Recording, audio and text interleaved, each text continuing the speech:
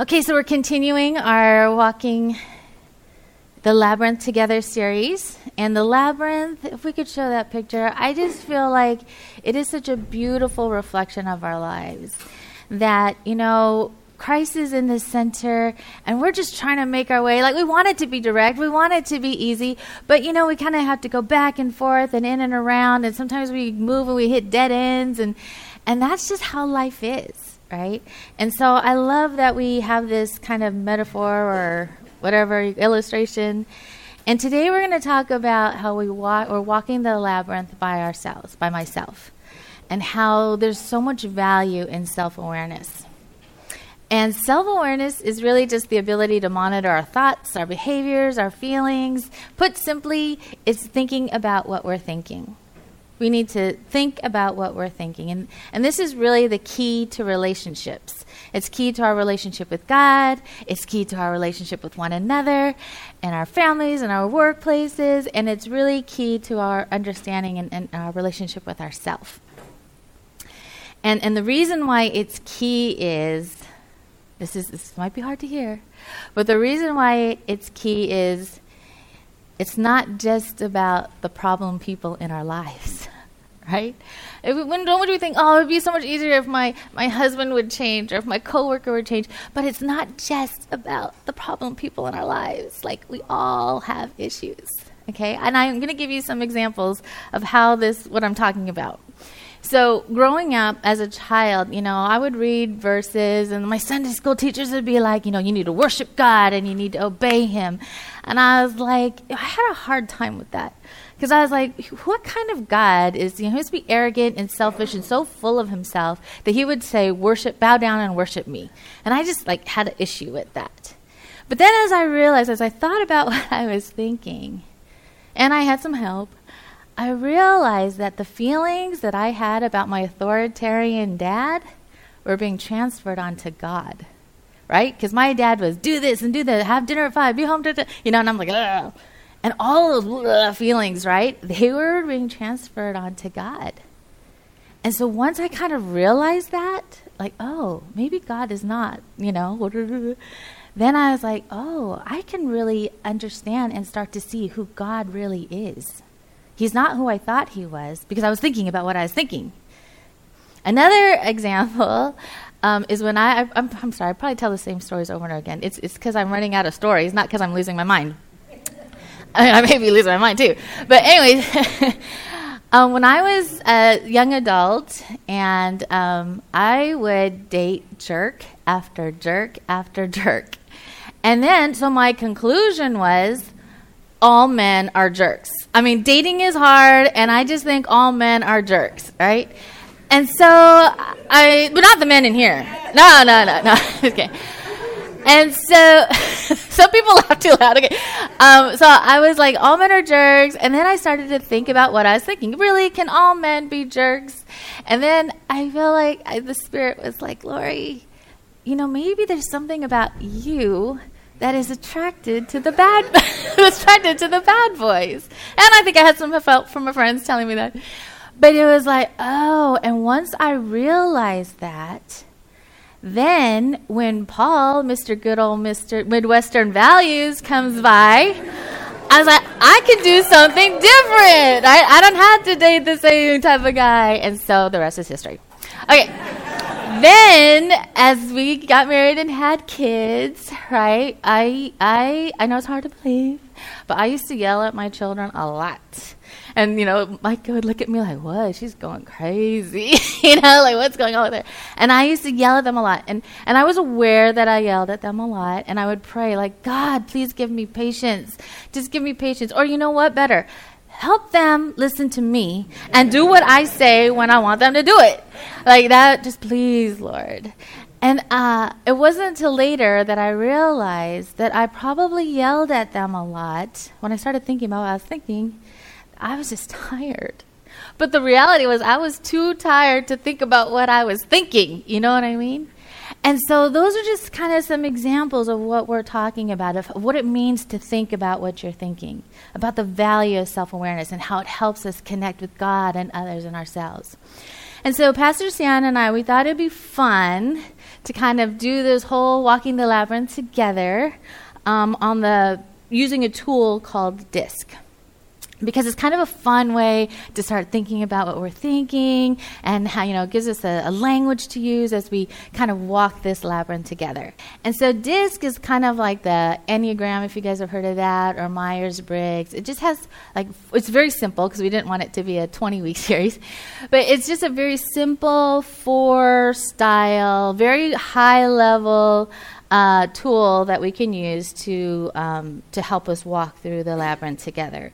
It's just a launching pad that we're going to use. It's to give us a shared language. We're going to have fun. We're going to be like, hey, what's your style, your dominant style? And then we'll share, and we're just going to have a lot of fun with it. And so you guys should have the assessment. If you want to take extra for your spouse, not to use as a weapon, but just, to give your spouse a language. Be sure to take one if you want to take some to your family. Go ahead and do that, because next week I'm going to talk about how we can walk alongside one another and how we can understand each other's style. And then the week after that, Pastor Stan is going to give us strategies and tools to help us as we walk through the labyrinth. And then on April 14th, Pastor Tim is going to talk about how we can change. It's all about the transformation. So be sure to, if you don't take the assessment, the next 3 weeks might be kind of boring for you. So be sure to do that this week. Okay. So here are some points to consider before I lay out the whole DISC thing. Nobody is just one style. Okay? We are all complex. We're not just one style. And there is no best style, no matter what I tell you or what I think of myself. No, there's no best style. Each style has unique strengths and characteristics that really are to be celebrated. Each style is needed, and we have the capacity we have the capacity to adapt and use the right style at the right time. Okay? And that each DISC style is positive, but just like everything, if there's too much of the positive, it turns into a weakness. Okay? So I'm going to tell you, I need the drum roll. Steve, get that. These are the 4 styles. There's the dominant, the influence, the steadiness, and the conscientious. And if you Google this, you're going to find all these different words that are synonyms that start with the same letters. If you look at your handout, I use a different word, but that's just because it's a typo.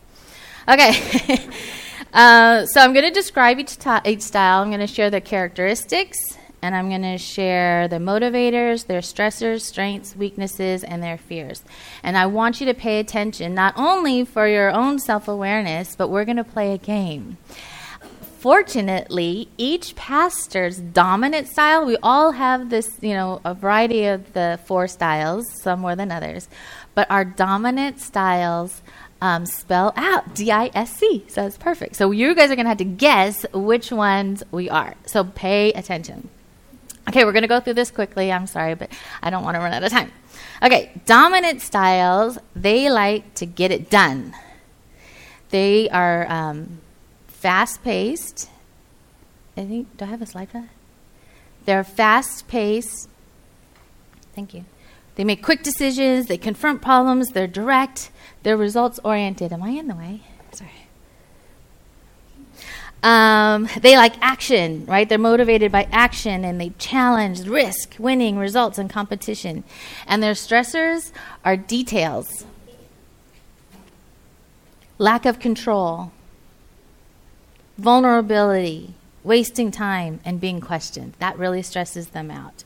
Their strengths, they like getting results, focusing on solutions. They're dynamic and engaging. They make decisions quickly. They push for new accomplishments. They encourage innovation, and they give straightforward feedback. And the weaknesses of the dominant, there's tension, burnout, lack of structure and planning, difficulty prioritizing, overly blunt, impatient, and can be too aggressive. And their fear is being taken advantage of. Okay, so that's the dominant. Keep that in mind. Okay, influence styles. They like to get recognition. They're outgoing, enthusiastic, optimistic, energetic, passionate, and encouraging. What motivates them is influence and prestige, freedom of expression, fun and celebration, learning new things, discussion, and brainstorming. Their stressors are disapproval, rejection, negativity, deadlines, delays, analysis, and evaluation. And their strengths are contagious optimism, open to change, creative problem solving. They motivate others. They promote ideas and create a caring environment. Their weaknesses are they're impulsive, disorganized, they lack follow-through, they're unstructured, inattentive to detail, and they may manipulate. And their fear is rejection. Okay, those are the influencer styles. Then there's the steadiness styles. They like to get along. They're accepting and supportive, inclusive. They avoid conflict. They're easygoing and they're calm. And what motivates them are clear expectations, sincere appreciation, flexibility, continuity, collaboration, safe space for expression, and time to process information. And what stresses them out is uncertainty, risk, sudden change, pressure, lack of planning, competitive atmosphere. Competitive atmosphere. The atmosphere doesn't stress them out. Okay, their strengths are a high level of teamwork, diplomacy, empathy. They nurture the culture. They create stable environments. They follow through, and they have this customer service orientation. And their weaknesses are they may be indecisive, they may be complacent, sensitive to criticism, fail to challenge ideas, and avoid critical feedback. And their fear is loss of security. So think about who is the steadiness style. Okay, conscientious style. They like to get it right. They like questioning, curious. They're reserved, reflective, earned loyalty, punctual, task-oriented, and independent. They're motivated by challenges, structure, deliberation, logic, time to analyze, and systematic progress. They get stressed out by being wrong, criticism, incomplete information, forced interaction, illogical arguments, behavior, and low standards. And their strengths, they focus, they're objective, they have clarity, dependability, analysis, planning, precision, and accuracy, well-defined goals, and risk assessment. Their weaknesses are perfectionism, maybe finding faults versus solutions, bogged down in details, the lack of enthusiasm, reluctance to make decisions. They may be overly cautious and closed off to outsiders. And their fear is criticism. Okay, so it's the dominant, the influence, steadiness, and conscientious. So I'm going to ask the pastors to come down. And you guys have to yell out. We're going to stand in random order. Jordan and Daniel are going to help us. They're going to have the letters. And so maybe we'll start with Stan. With the, and then yell out. Like, I don't want to hear just, Paul Hirose and, a couple of people yelling out. Like, you guys need to yell out as loud as you can so Jordan and Daniel know which ones we are. Name that pastor. Are you guys ready to play Name That Pastor? Oh, my goodness. Are you guys ready to play Name That Pastor?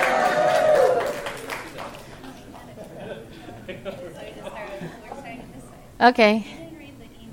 Oh, no. No, but I changed it. I know. We'll go left to right. Which one do you think Cox is? Yell it out. I.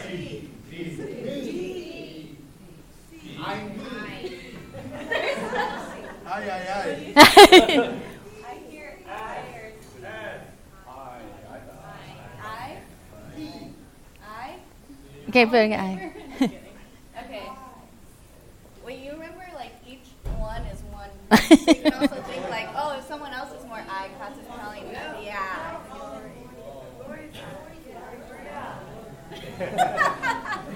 Okay, well, revote. Cox. I hear C. No, we're all DISC.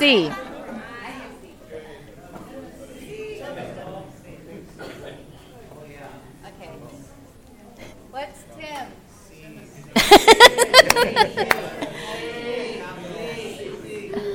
Okay, then what's Cox?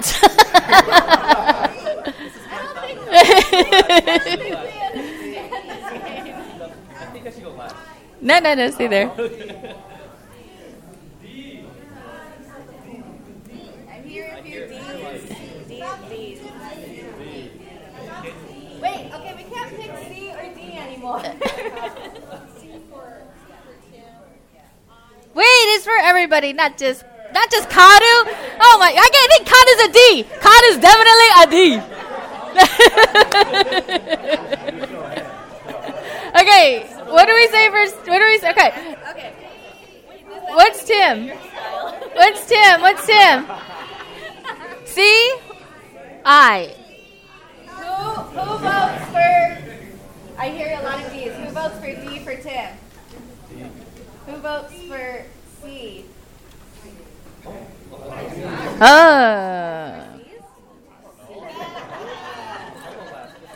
No, you know what? We can't be switching. Then we're going to be here forever. Oh, my sermon time is going away.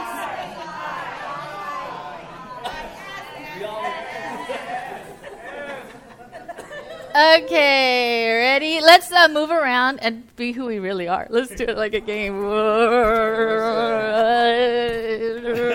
Here, take this. Make it fun. Whoa, is it that? Oh, no, it's this. It's this. Oh, you over there. We're a disc. Katz's. I know. Let's give the D to Kato! Yay! Okay, thank you guys. Thank you so much.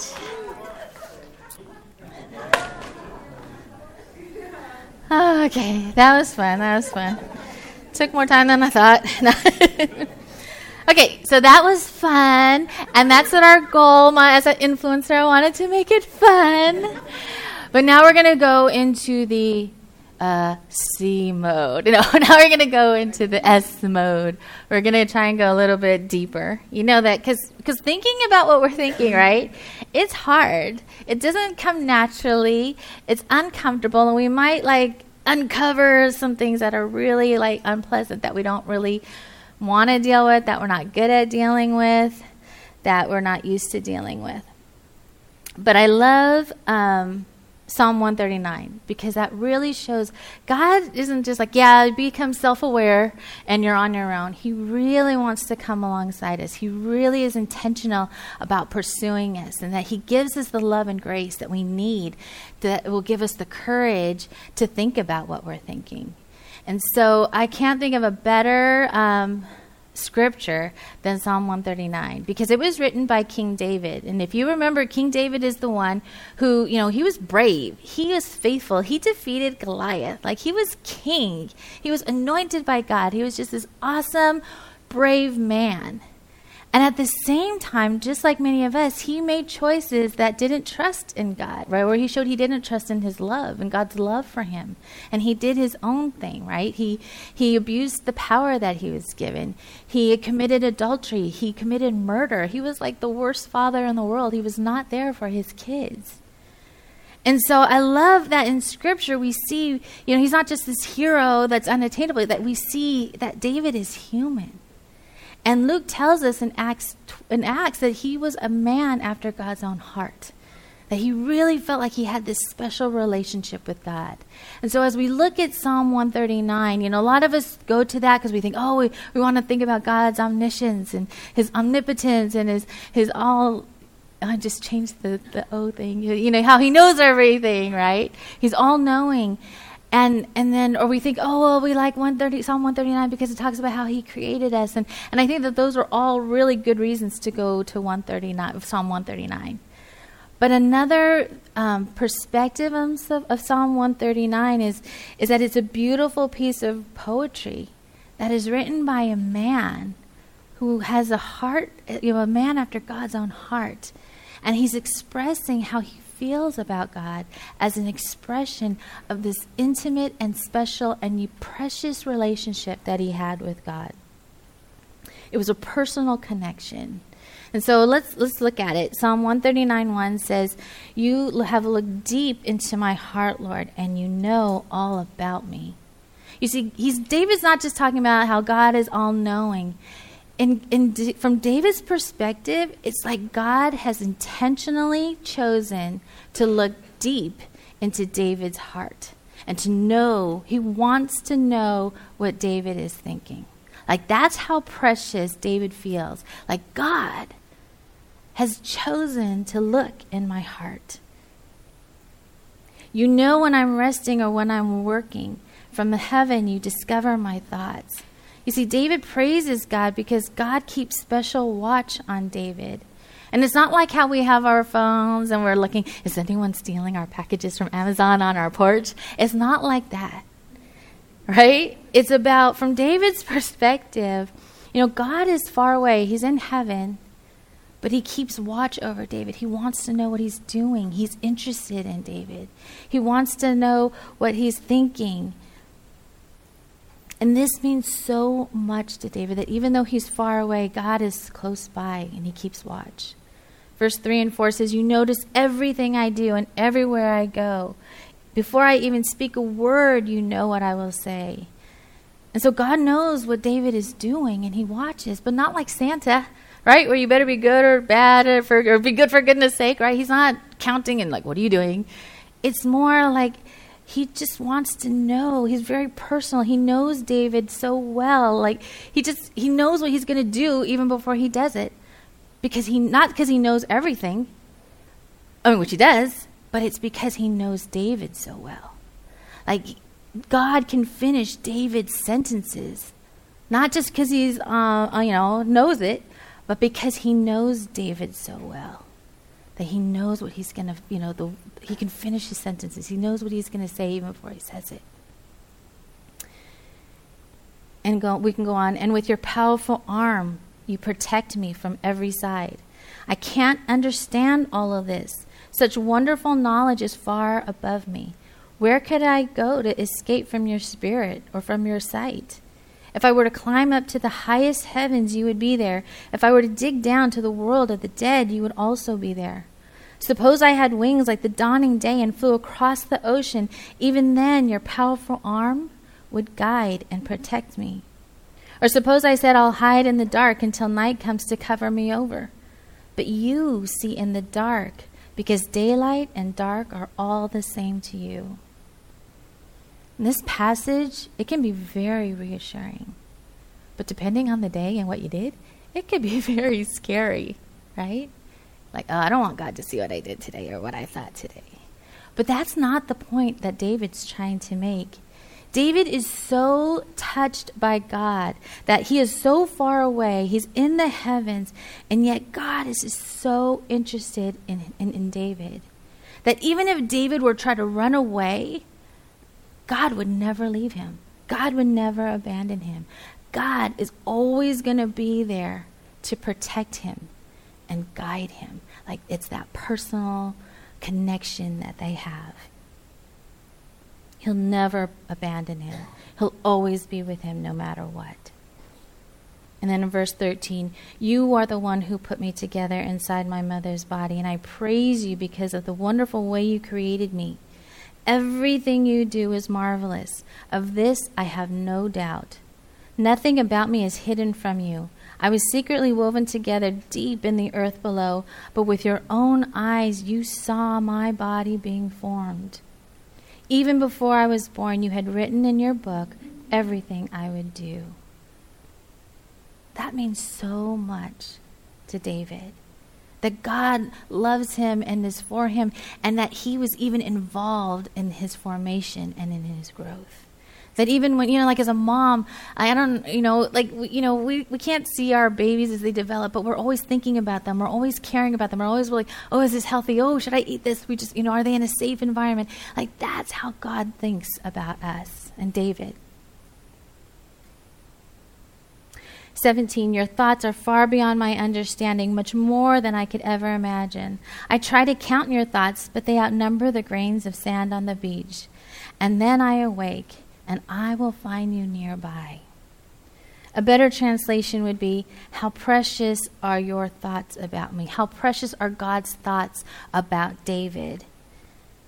David is overwhelmed just knowing that God continually thinks about him.